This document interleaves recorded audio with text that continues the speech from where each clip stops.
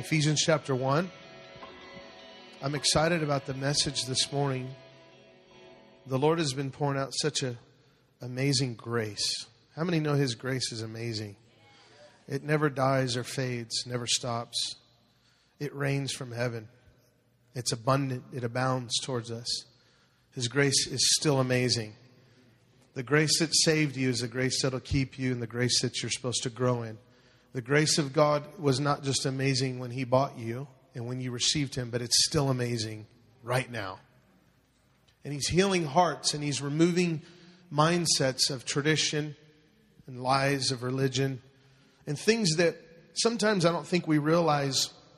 We walk and talk Christianity with these mindsets and strongholds, and I want to talk about them today.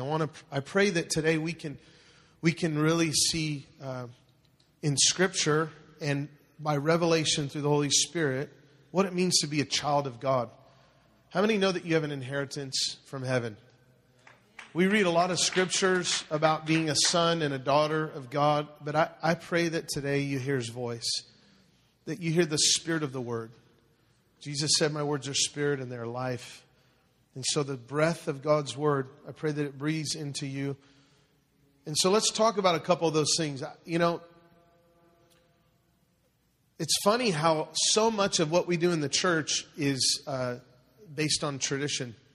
When we first planted the church, I remember thinking like, all right, God, I don't know what it's going to look like, but here's a little format and this is expandable, whatever you want to do. And and it's changed a lot. Worship is longer, and it took some time to build a culture of worship. Some people are not used to worshiping for 45, 50 minutes, an hour, or over an hour sometimes. It's okay to sit down and all that stuff, but I think that a lot of people are used to the 20 minutes of worship and the video announcements and then short message or whatever. And so we have cultures in the church. We have a lot of traditions. Some traditions are good, some aren't good. I'm going to give you an example of a couple. One of them is prayer. You know, it's funny to me that Jesus rebuked long prayers, but we encourage them. Isn't that a great example? Why is it, oh man, you don't pray enough? Or your prayer was just not long enough. Let's pray over the food, and someone thinks they got to pray for the missionaries in Africa, right? Pastor Shane, we always talk about that. Lord, I bless this food. And Lord, I bless the table over here because I know they didn't pray. So let me bless them too right now because I'm religious. And we rebuke short prayers, and Jesus rebuked long prayers. Because Jesus was trying to cut through all the stuff. Jesus was trying to cut through all the many repetitious words, just vain, Father God, Lord God, Jesus, Jesus, Father God, Father God, soul to the Spirit, Father God, Lord God, Jesus, and the Father, soul to the Holy Ghost. When I was 7 years old, this is no joke, I was raised Catholic, I used to pray and I'd say over and over, Father, I love you, God, Jesus, and Lord, I love you, God, Jesus, and Lord, I love you, God, Jesus, and Lord, I love you, God, Jesus, thinking that maybe He would answer my prayer.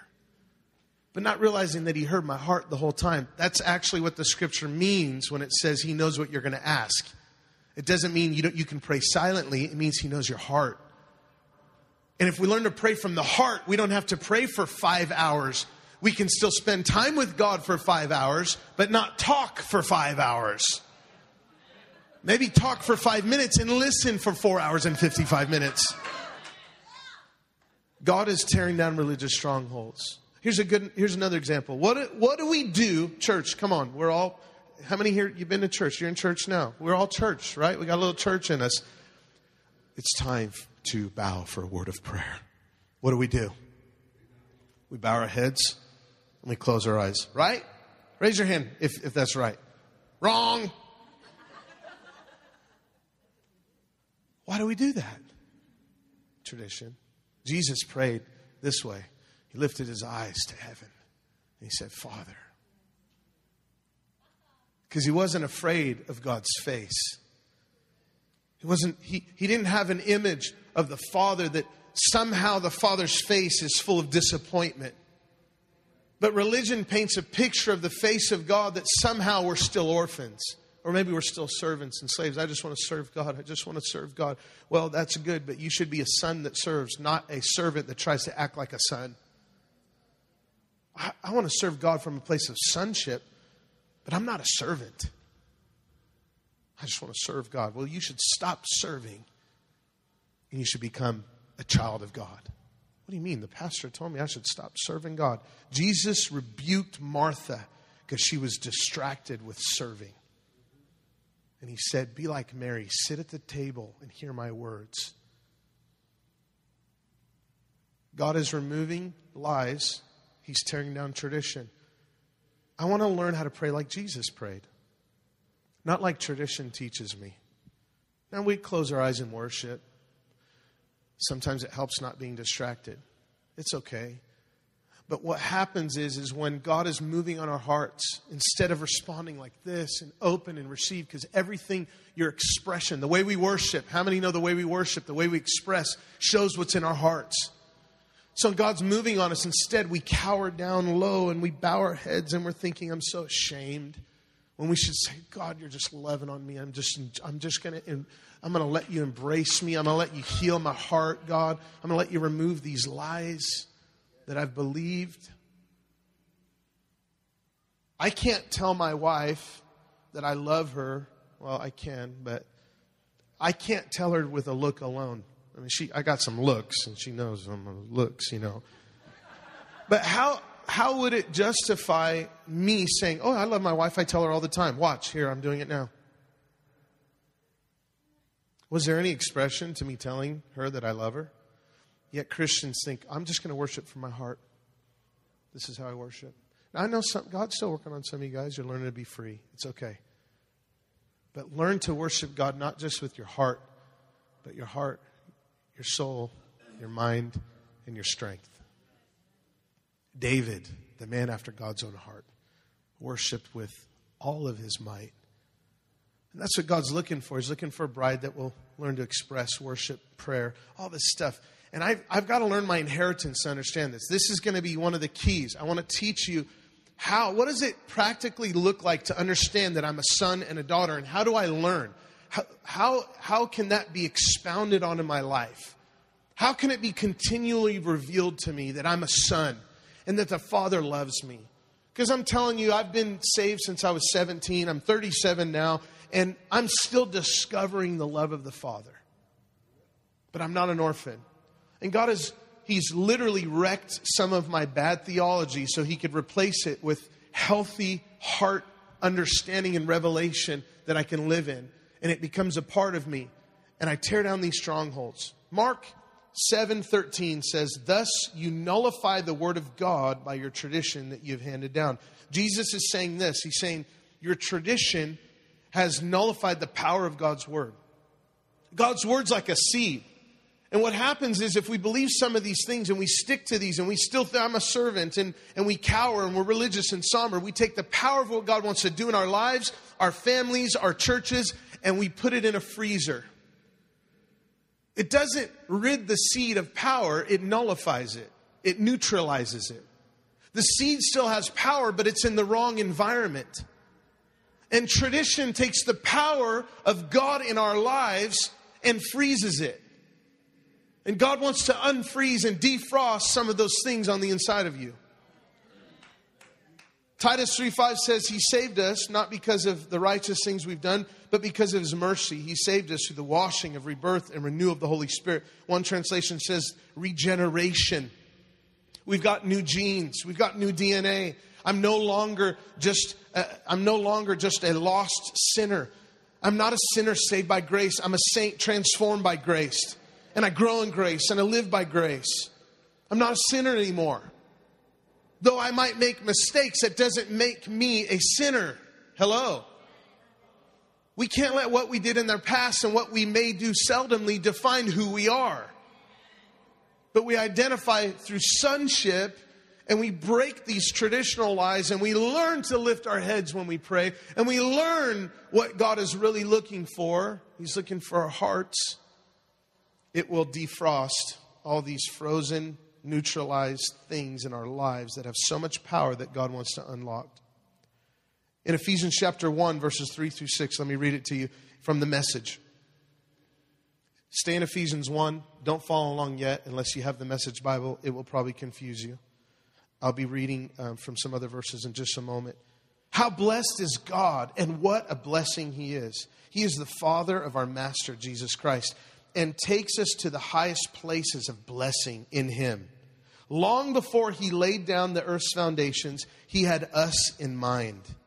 He had settled on us as the focus of His love, to be made holy by His love.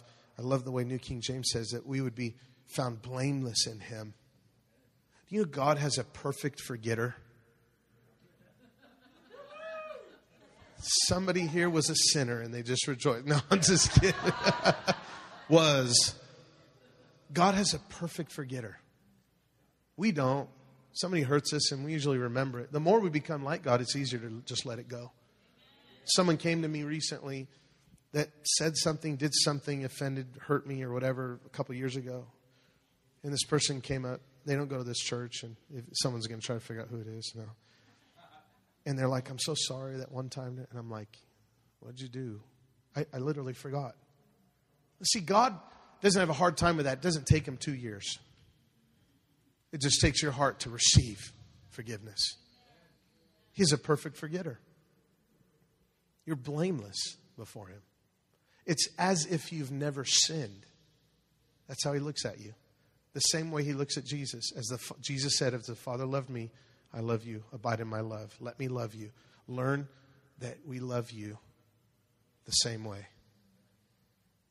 I love you the same way the Father loves me. Jesus is pure and sinless. We're blameless in Him. Say, I'm blameless in Him. It's like you never sinned. When you think this way and understand this, it's easy not to live under the power of sin. The force of sin, the poison, the pollution of sin in the world. Because you know who you are. Luke 15:31. Oh, let me finish reading. I'm jumping ahead. So He said, we're the focus of His love. Verse 5 from the Message. Long, long ago, He decided to adopt us into His family through Jesus Christ. What pleasure He took in planning this. He wanted us to enter into the celebration of His lavish gift giving by the hand of His beloved Son. Isn't that good? It was so much pleasure planning. He had planned. I mean, I think about the heart of a mom or a dad, parents that want to have kids. Some couples try for years and they're left heartbroken, and some adopt and then some, they have kids, and praise the Lord for that. Sometimes our bodies aren't perfect, and, sometimes things get whole and things work out, and God blesses, and we pray for that. We don't want barrenness. We want reproduction. And I think about this verse and imagine a couple planning to adopt a kid, and they're just so longing to have their own. I think about the Father. Imagine this triune God before the foundation of the world planning to adopt you into His own family. That's the joy you bring His heart. You're the focus of His love. Luke chapter 15, verse 31. I'm going to read this to you. How many know the story of the prodigal son? We're very familiar with it. It's the story of someone who didn't know their inheritance, and they blew it. And they come back expecting to just be a hired servant. How many have ever found themselves like the prodigal son, waking up where pigs play? Hello? Coming to their senses saying, I got to go home to daddy. Sometimes that looks like going home to a family too. Going home to your parents, going home, forgiving, letting go, forgiving yourself, saying, God, I need restoration. So he comes home and he's like, I don't care if my father makes me one of his hired servants. I got to go home. I'm living in this filth and I need to get cleaned up. He comes home. The father's looking at the horizon waiting. The father didn't run after him because he was waiting for the son to recognize the love that the father had for him. The son had to come home. See, leaving the 99 and going after the one is not the same thing as looking at the horizon and waiting for the prodigals to come home. We can't worry about our prodigals, moms and dads. We pray for them. But let the Lord share the burden with us. Can't worry about them. Sometimes our worry can spiritually affect their lives. We have no idea. So the prodigal son is this great story. He comes home. The father's arms are open. Hallelujah. And he says, you're my son. Let's kill the fatted calf. Let's eat some filet mignon. Come on, somebody. We're going to party down. Here's a robe. Let's put this thing on you. Here's a ring. I'm going to put on your finger, shoes on your feet. We're partying down. The other son, say the other son. Doug is the other son. I am the other son. Some of you are the other sons. Now, we're all the other sons metaphorically, but I'm kidding. The other son, the weird guy, the one that's a little, and he's not all together, but he sure is gifted. That's me. Right? Come on, somebody. Bless our hearts. Bless his heart. He really has a good heart. So the other son gets mad. Dad, what's going on? He blew his inheritance. He's a sinner. He did all this and he's just invited, welcome, and you killed a fatted calf? I thought that was going to be for my wedding. I'm paraphrasing. I thought that was going to be for a special event. Daddy says this is a special event. My son was dead, but now he's alive. He's come home. And he says something so profound. I pray you hear God saying it to you right now. Listen to what he says to the other son. Healing the orphan wound in his heart, even though he lived with his father. Luke 15:31, son, you're always with me, and all I have is yours. He had no idea what he had access to because he thought like an orphan. 1 Peter 2:9, you are a chosen generation, a royal priesthood, a holy nation, his special people, that you would proclaim the praises of him who has called you out of darkness into his marvelous light. You see, if we live in darkness, orphan thinking will fester. But if we live in the light of his face, those dark strongholds, because strongholds can only develop in your mind and heart in dark places, places we don't allow the Lord access to. Oh, God, I don't pray like this. I pray like this because what I'm expressing on the inside is you have all of me, God. You have all of my heart. King Jesus, I bow. Royal priesthood, holy nation. Now let me get to the main text, the main part of this teaching. Are you ready? It's about to get really good. Say, it's about to get good. I have you tell yourself that so you think it's a better message than it really is.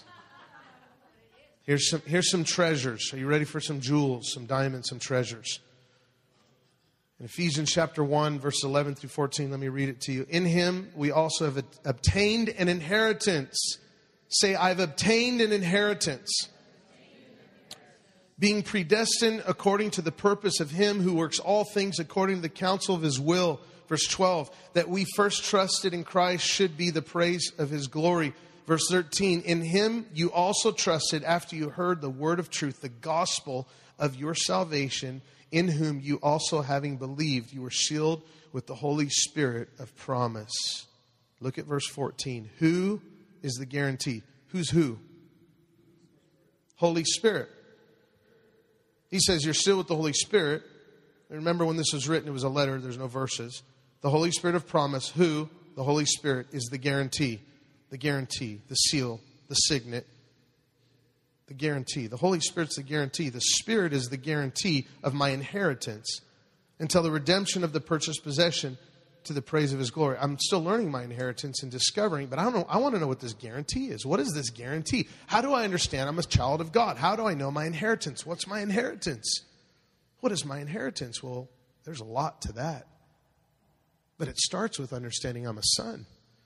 What is this word? Let me unpack this for you. Let me help you define it. This word guarantee, are you ready to learn Greek? Arabon. Say it. Arabon. You sound like a Greek man living on the Isles of Greece.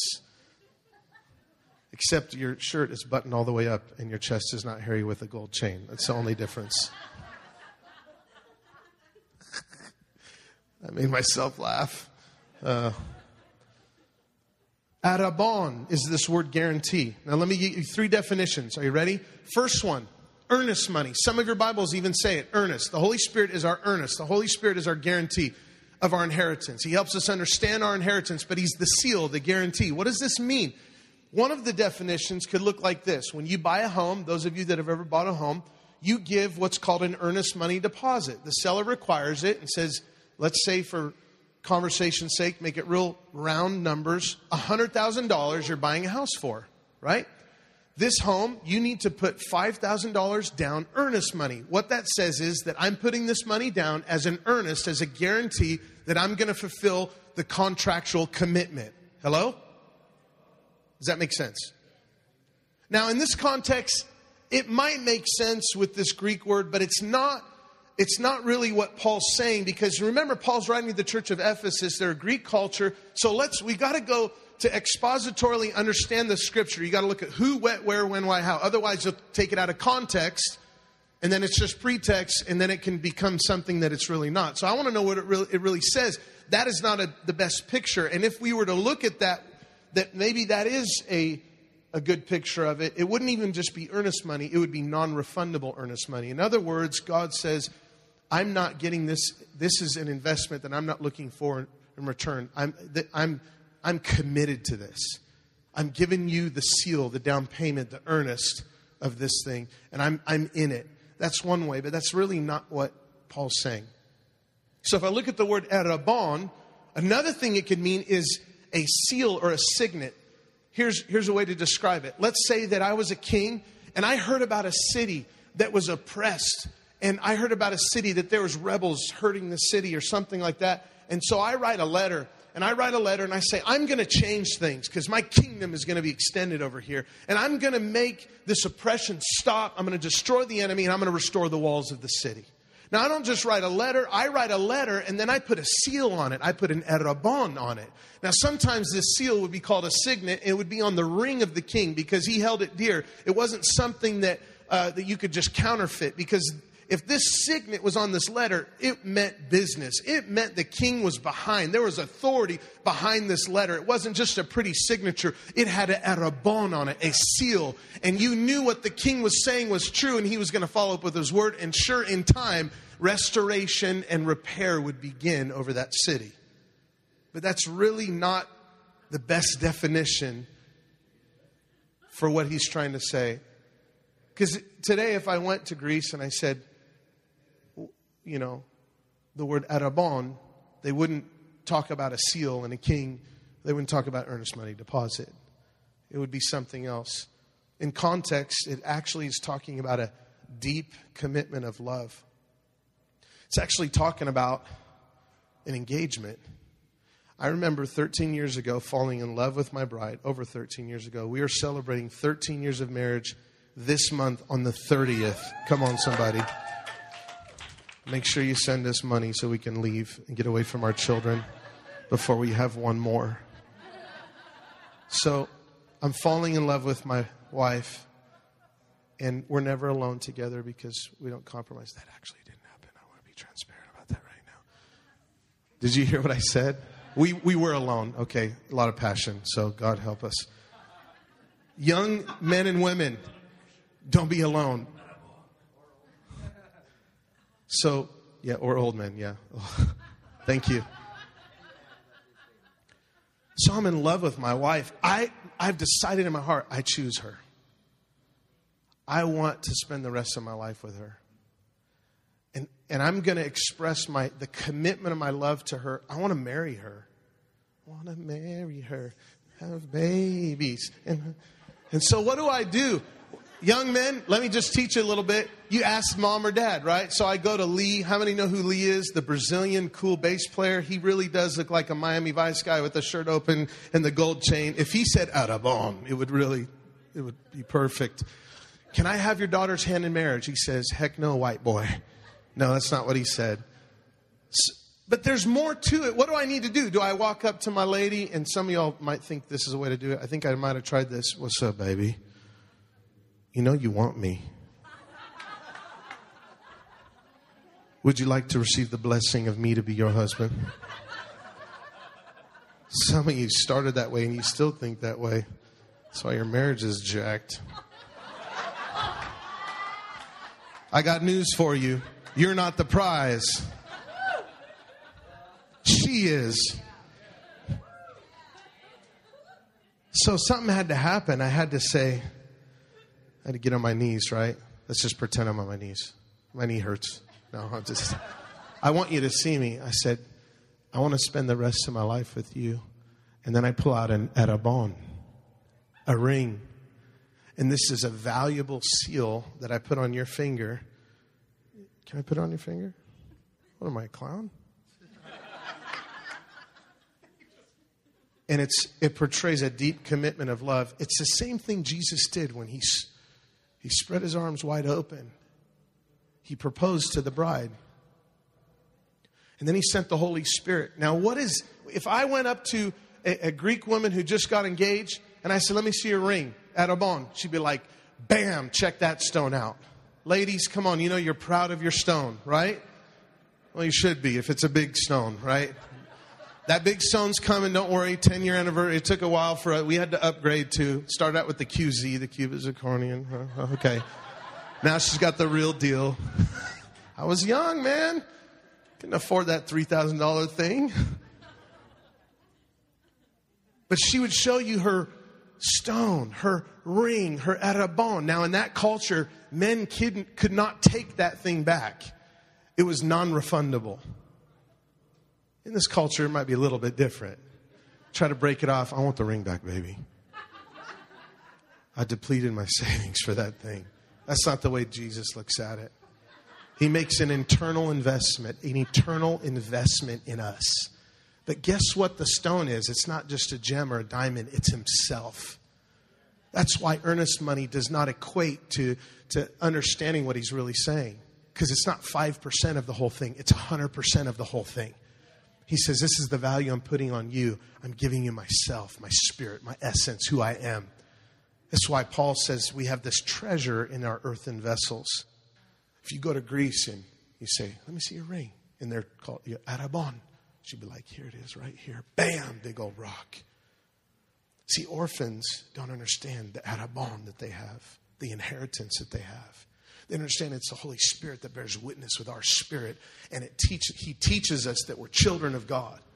And we're no longer slaves. We're no longer in fear and in bondage, but we cry out, Daddy, God, the most affectionate way to say, Father, Daddy. That I have his very presence as a guarantee that Jesus himself proposed when he spread his arms and he says, I'm giving everything. The bridegroom wasn't messing around. And then he said, and I'm sending the Holy Spirit. He looked at the disciples in John chapter 20 and he said, I'm breathing on you. Receive the Holy Spirit. Receive your arabon. Receive the guarantee of your inheritance. In the words of Leonard Jones, in the lyrics from Bless the Lord, he says, of all the places where you could live, you chose to live in me. I'm just the setting, but you are the stone. Forever and ever I will sing, bless the Lord. Wow. See, when you go from slave to son, you'll go from struggling to walking in strength.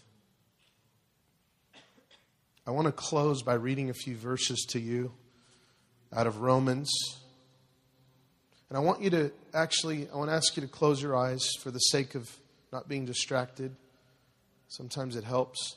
I'm going to be reading out of a different translation. I want you to just listen. I'm going to read a few verses, but I pray these words will bring life to your whole being. That the seed of God's promises in you that maybe have been dormant and cold because of tradition, religion, or orphan thinking, that God would breathe upon them and you'd allow him in those places in your heart to rethink some things, to have a change of mind, to have a change of heart. And then I want to close, as soon as I'm done reading, I'm going to close with a powerful clip. It's a 2-minute clip, and then I'm going to dismiss you, of a movie of a young boy who was poisoned by his culture. And his dad lost his son. And he was poisoned by this culture, and he was forced to do bad things. And it's a picture of how sometimes we think that we struggle with sin because we're sinners. But as Christians, we're no longer sinners. We're saints saved by grace. transformed by grace. Grace is a standard. And this clip is so powerful to me because it's the Father coming and telling him, no, you're not bad just because you've done that stuff in the past. You're my son. And so I'm going to close with these words of God from Romans chapter 8 that will bring victory and power and resurrection life in you. And then I'm going to close. I want you to watch this clip. It's so powerful. Amazing acting. Close your eyes and let me read this and declare this over you. Romans chapter 8, starting at verse 1. Now there is no condemnation for those who belong to Jesus. For the power of the life-giving Spirit has freed you through Jesus Christ from the power of sin that leads to death. The law of Moses couldn't save us because of our sinful nature, but God put it into effect in a different plan to save us. He sent his own son in human body like ours, except ours are sinful. God destroyed sin's control over us by giving us his son as a sacrifice for our sins. He did this so that the requirement of the law would be fulfilled and accomplished for us who no longer follow our sinful nature, but instead follow the Spirit. Those who are dominated by the sinful nature think about sinful things, but those who are controlled by the Holy Spirit, your arabon, think about the things that please the Spirit. If your sinful nature controls your mind, there's death. But if the Holy Spirit controls your mind, there's life and peace.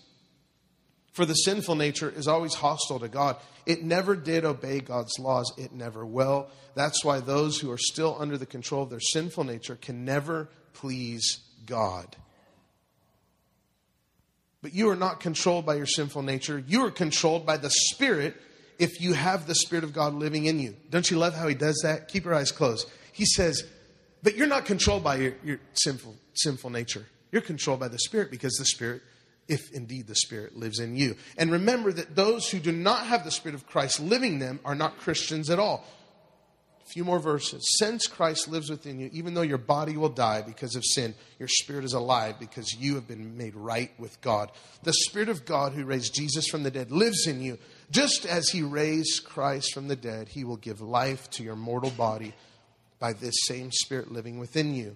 Dear brothers and sisters, you have no obligation whatsoever to do what your sinful nature urges you to do. You're not an orphan. If you keep on following it, you will perish, but through the power of the Holy Spirit, you turn from it, and its evil deeds you'll live. For all who are led by the Spirit are children of God. Or you could say it this way, children of God are led by the Spirit. A lot of times in the Greek language, that's actually how we see it in John 1:1, and God was the Word. In the Greek is actually, and the Word was God, is actually, and God was the Word. Very familiar passage. Now, let me seal it with this. Are you ready? Verse 15 and 16. So you should not be like cowering, fearful slaves.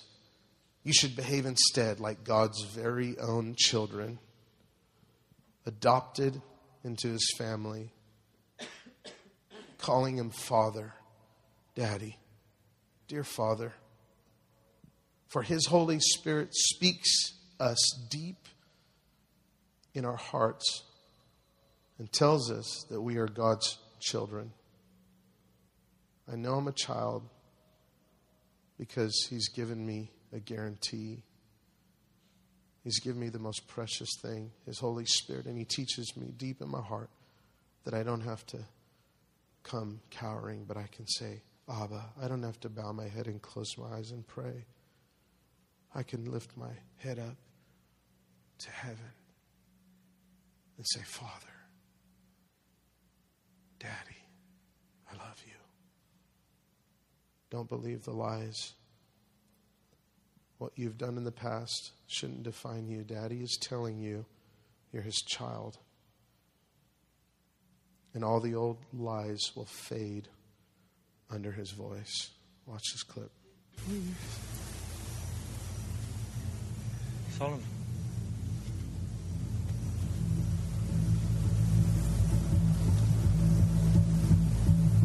Dia, what are you doing? Dia, young babe, Yahweh, what are you doing? Elijah Avanti of the Proud Mende tribe.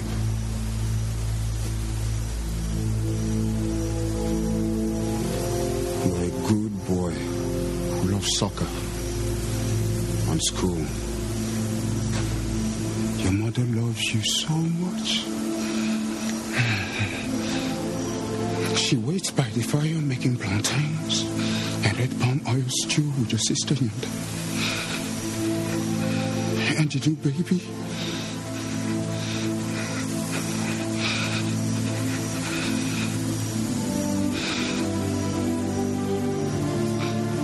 The cows wait for you. And Babu, the wild dog who wants no one but you. I know they made you do bad things. You're not a bad boy. I am your father who loves you. And you will come home with me and be my son again.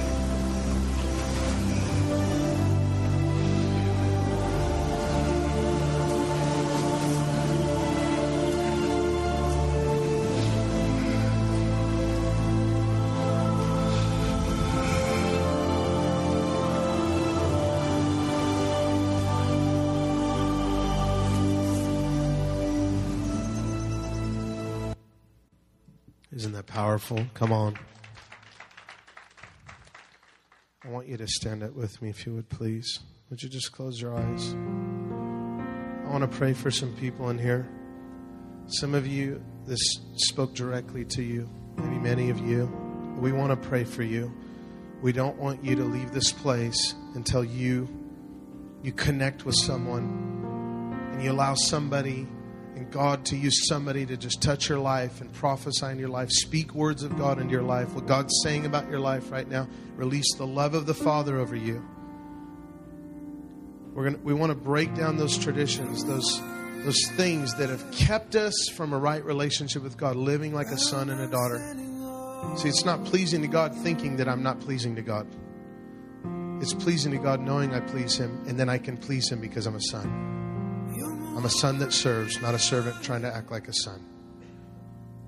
I am a son. And the Holy Spirit's been given, sealed, the seal, the erabon, the promise, this valuable, priceless treasure of His own Spirit that teaches me I'm a son and a child of God. Those of you that want prayer, I want to ask you to do this for me real quick. You're saying, here's what you're saying. You're saying, Pastor, maybe your marriage needs help. Maybe the root of why you're struggling is because of orphan thinking. Because you both have an identity crisis. Maybe you're in this place and you're just saying, God, I want to know your love more. And I can feel your love just beating for me right now in this moment. I want you to lift your hand up. Say, I want someone to pray for me. Would you just raise your hand? Everyone in this room that feels that, just slip up your hand. There's hands going up all over the room. You're saying, God, I just need to encounter your love. I want you to do this. I want you to keep your hand raised. And I want to ask our prayer team and our pastoral staff, quickly find some people. Quickly find them. If you don't have your hand raised and you're a believer and you want to impart God's love to someone close by, find someone with their hand raised. Put your hand on their shoulder and begin to pray for them. When you feel someone's hand on your shoulder and someone begins to pray, you can put your hand down. But leave it up until somebody comes nearby. There's a lady right over here that needs prayer. Stephanie, would you go and would you pray? Amen. Keep your hand raised until someone has met you. Believers, find someone with their hand raised quickly. Let's release the love of the Father right now. Lord, we release the love of the Father over every life. We come against orphan lives, wounds from the past, hurts from the past. And Lord, we just speak life. We speak the blessing of the Father's love. And Lord, we know that you just embrace us. Lord, you long, just like the prodigal father, just come and you just embrace us, God. Let your love come and just fill us. Just fill us to overflowing. We want to encounter your love. We're learning that we're children of God. We're not just servants, we're children. We receive your love and we bow to you, Jesus. We surrender our hearts to you, Lord, right now. Pour out your love, Father. Pour out your grace right now for that new beginning. Abba. Say it out loud. Those of you that are going to pray for, say, Daddy God, I receive your love. Come on, let Daddy embrace you. He's not just this distant, transcendent God. He's a Father. He's a Father. He's holy and powerful and beautiful, but He's a Father. Just say it. Say, Daddy, I receive your love. Out loud. Say, Daddy, I receive your love. I let you love me. And it's ridding all these lies. They're fading right now. They're fading, God. And we thank you for it. We love you. We love you. In Jesus' mighty name. In Jesus' mighty name. I want you, those of you that are receiving ministry, take your time.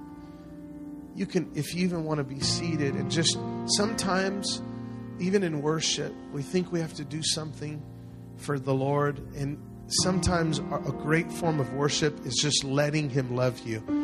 As a father, I'm pleased much more by my son sitting still so I can hug him than him trying to impress me. I'm more impressed by letting him just love, letting him, say, Daddy, just hold me. Just sit still and let Him hold me. God wants to do that with some of you. So we want to bless you. I want to dismiss everybody. But those of you that just want to bask in the Father's love, so to speak, you can be seated. You can come to the altar. And we want to continue to just love on you. So, Father, I bless your people right now. I declare they're the head and not the tail, above only and not beneath. They're blessed coming in, going out. Lord, I declare right now that they're more than conquerors, more than overcomers through Christ Jesus. We bless them right now with the blessing of heaven. Thank you for protection. Thank you for wholeness. Thank you that your kingdom is coming in power, Lord. Thank you, Jesus. You're Lord of all. And Lord, I just declare peace and grace over every heart, life, and family in Jesus' name. Thank the Lord before you leave and love someone before you go. God bless you.